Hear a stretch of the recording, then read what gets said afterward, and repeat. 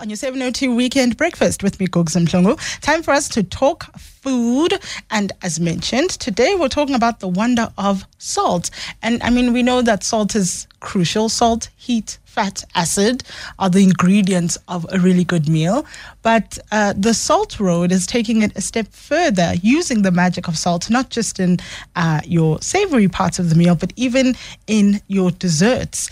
And the head chef, the person leading this fantastic, I think, moment in culinary culture in South Africa is Chef Craig Cormack, who joins us on the line this morning. Chef Cormack, a very good morning to you. Welcome to Weekend Breakfast. Good morning to you, Greg. Thank you so much for your time. So tell us how your journey with salt began, which is quite a weird thing to say because I guess you can't do any food without salt. But you've had a particularly interesting journey with salt. Yes, you're 100% right. You can't do food without salt. But the most amazing thing is that chefs never think about salt, yet we use it on every aspect of our day-to-day seasoning. So my story started about 15, 16 years ago, and we did a food presentation, and it's kind of grown from the demonstration to food and wine pairings to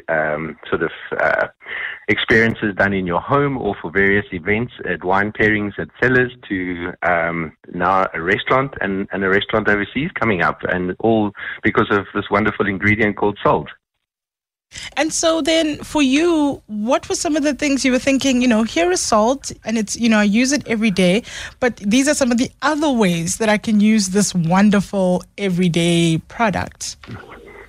Yeah, so obviously with the demonstration, it sort of really opened my eyes to people asking loads of questions, and that sort of triggered the journey, not only just to do it as a one-off, which most do as chefs when we do demonstrations, and it sort of made me look into research about salt and not knowing anything about salt, and realizing there's so much more to it. And then obviously to try and build a culture or an experience, I started researching recipes and different items of produce that we could work with to create almost like a four-course tasting menu, but using different salts from around the world, as well as using different salting techniques which go back 2,000, 3,000, 4,000 years in history. And so I was reading something that said you've now meticulously curated a collection of over 210 salts.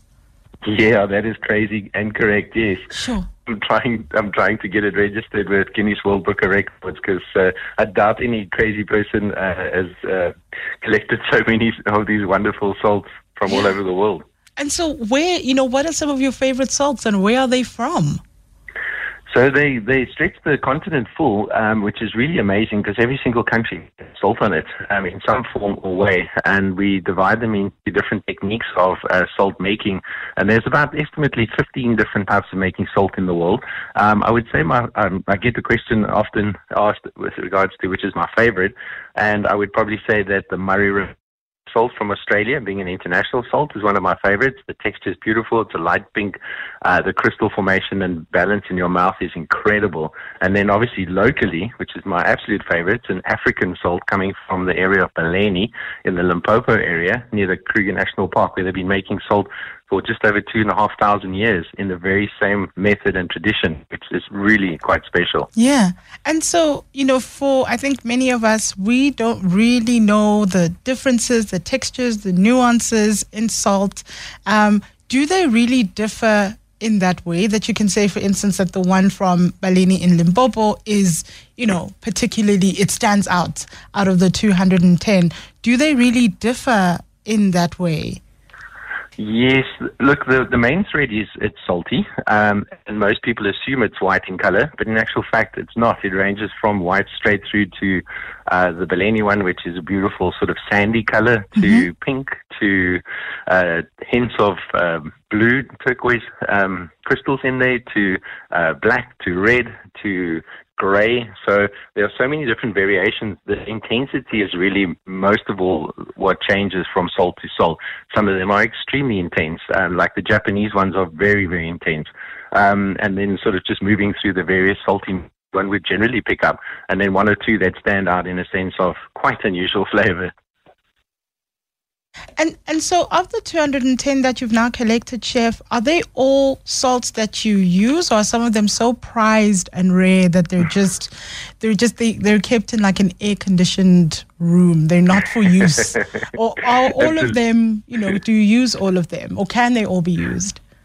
Yes, they can all be used, and no, I don't use all of them. And yes, there are a private amount of salts that I keep one side. We do sort of circulate about 10 or 15 of those different salts on a regular basis, purely from an ease to get. And then the ones that are not so easy to get, they don't get touched at all.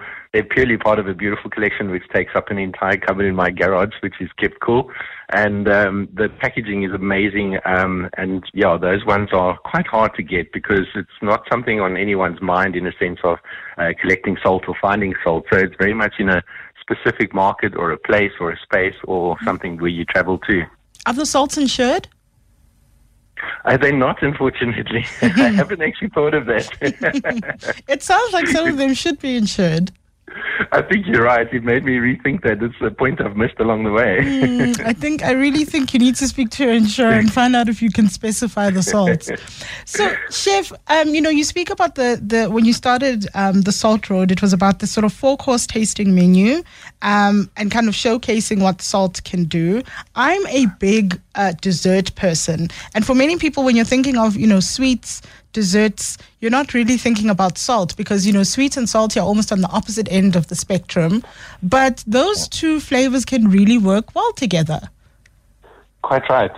Very much so. I think, as you say, most people don't push it as far as that, and yet that contrast in flavor, the sweet and the salty or savory angles to it, as you said, it really actually manifests so well in food. Those opposites actually can be a great combination where it turns out to be a perfect match. I don't know if you recall in family, I've heard the story many times where the grandfathers, whoever, put salt in their coffees just to enhance the flavor and to bring out the best of that coffee. And we do the same with dessert, whereby we bring it into use on a daily basis. Obviously, it's a little bit trickier than using it on any other part of the meal. But I think we've sort of narrowed it down to things like fudge. So we have a beautiful salt from Hawaii, and we use that on one of our fudge dishes. And you get this beautiful balance between sweet and slightly salty, and it's just an absolute pleasure to eat. And I see there's also a chocolate ganache that also that you make. Yes, so ganache is one of those amazing things in food. It's literally an equal quantity of cream and chocolate. And generally chocolate, when I talk chocolate, a lot of people mostly associate it's like all aspects of food. We learn to understand different levels of intensity. So we're looking for chocolates that are not necessarily super sweet, something on a 72% cocoa base, and we use those preferably. So you get that perfect balance where it enhances the salt if you add it in there. So those two combinations together can be used for toppings for cakes. And when it sets, it forms a beautiful texture where it's like pliable and easy to work with. You can pop them in the middle of a chocolate baked pudding and it just melts even more melty. And we use the salt in there again, which does the same as the fudge. It's just that sort of softens the sweetness, but also enhances and gives it quite an unusual flavor profile, but pleasant. I'm also quite interested in your miso salted caramel. Is the salt here the actual miso paste? Is it in the form of a paste?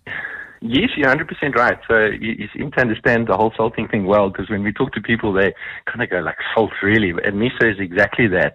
It's a process of salting or fermentation, which we use also in our cooking. So salt is broken down into also about 6 different cooking methods or techniques that we use, like salting or fermenting or smoking, that type of thing.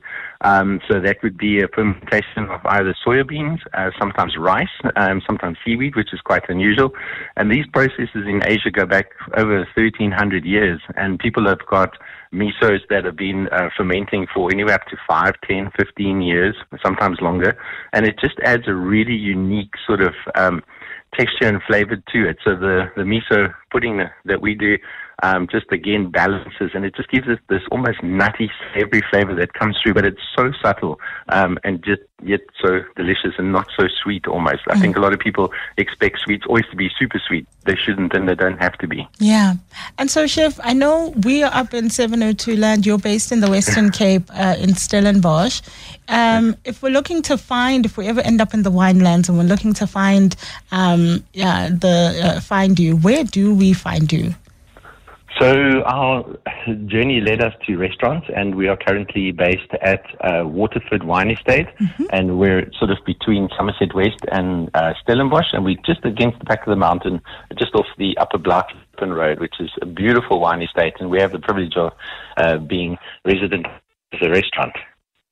Chef, thank you so much for making time for us this morning. It's been so great finding about the magic of salt. Thank you so much. Thank you so much. Time. That is Chef at the Salt Road, Chef Craig Cormack, joining us for our food feature this morning.